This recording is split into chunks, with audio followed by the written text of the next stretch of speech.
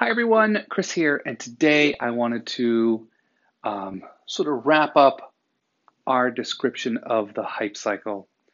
So, we've been talking about the hype cycle the last few days and about how the hype cycle overlays sort of the human emotion level of novelty and excitement and hype, essentially, on top of the typical progression of technology maturity and technology adoption.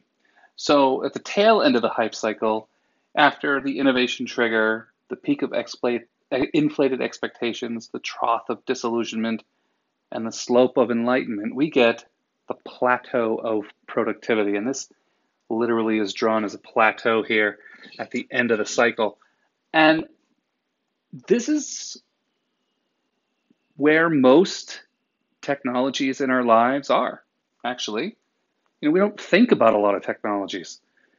So this is when technology stops feeling like technology. It just is. Nobody thinks of the ballpoint pen as a really innovative technology, but when it was released, it went through the same kind of craziness, and now it's just everywhere and ubiquitous and becomes kind of invisible. So this is when technology and innovation starts to become invisible. It's just there. We take it for granted. This is the stage when we start to take things for granted. And it's a great place to be. It means that the technology is stable and predictable and usable. So, once you get to this place, it's all about maintenance and watching for the next thing. Because one of the stages that we don't really talk about when we're talking about the hype cycle is what comes after this. And eventually you get the cliff of obsolescence, and then it's just,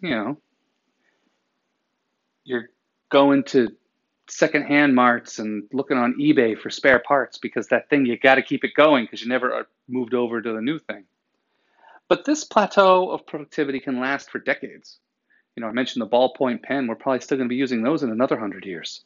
So this can vary in length. And, sometimes technologies die at different stages.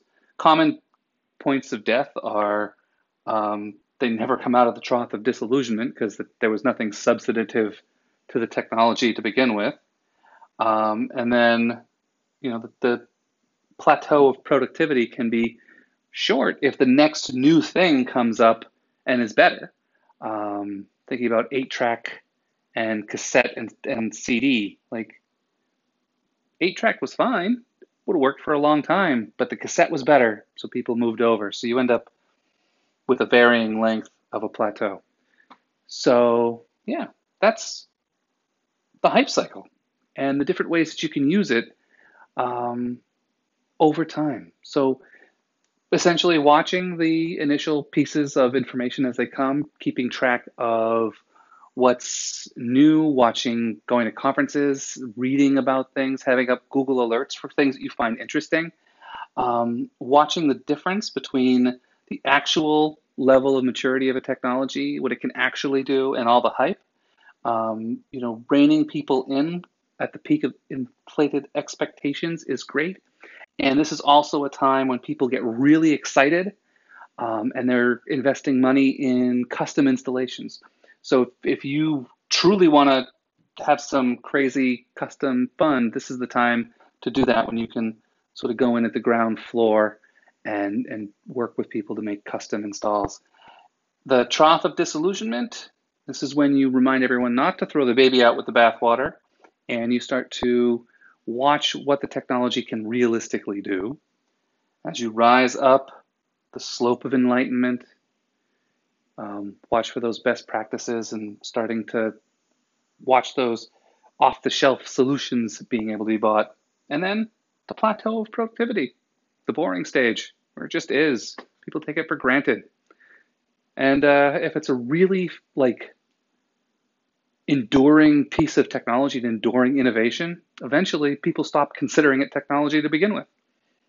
And yeah, so different things you can do to watch, different cautionary tales at each level. Don't get caught up in the hype. And then another piece is when you're watching an innovation or a technology move through this cycle, consider the amount of risk that you can take as an individual or as an organization. Uh, the time to payback for something early in the stage is very, very long.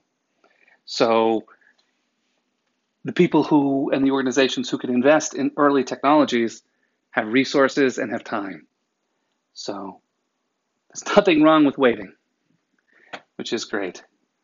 Anyway, that's the hype cycle. Thanks, Jackie Fenn, for describing this and writing that book. And I will talk to you guys tomorrow.